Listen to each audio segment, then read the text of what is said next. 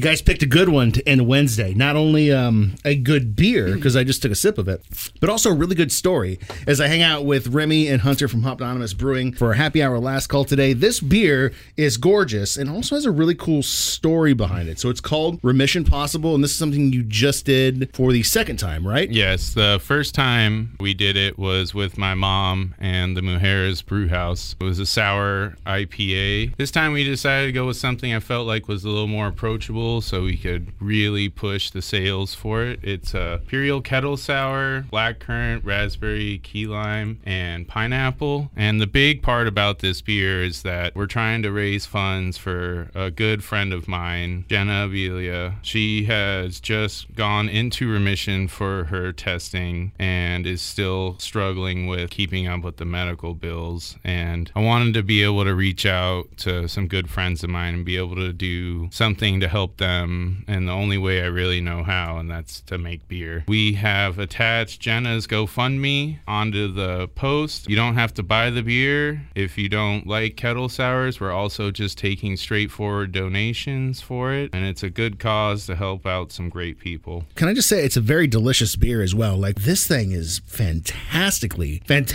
well balanced. This is just clean and refreshing with all these tart, bright flavors in it. I really love raspberry and blackcurrant together. I feel like they're a great combo for acidity, color, and sweetness, and then rounding it out with something sweet like pineapple just kind of brings it all together. I would highly recommend that you go to Kearney Mesa, go to the tasting room for Hopnonymous Brewing, try this beer. Also, if you can, drop into that GoFundMe link and drop a couple of bucks in there, because medical bills suck. There's no end to them, and any help you can give, it really does. It makes a difference. I thank you for brewing this beer for your friend, because that is very cool of you and Remy to do a portion of the proceeds going back to the family for this. Makes it even sweeter. Thank you, Jeremy. Now you got me crying. What are we going to play with this beer? Three Little Birds, because I want to add as much positivity into my friend's life as possible, and I feel like this song fits it.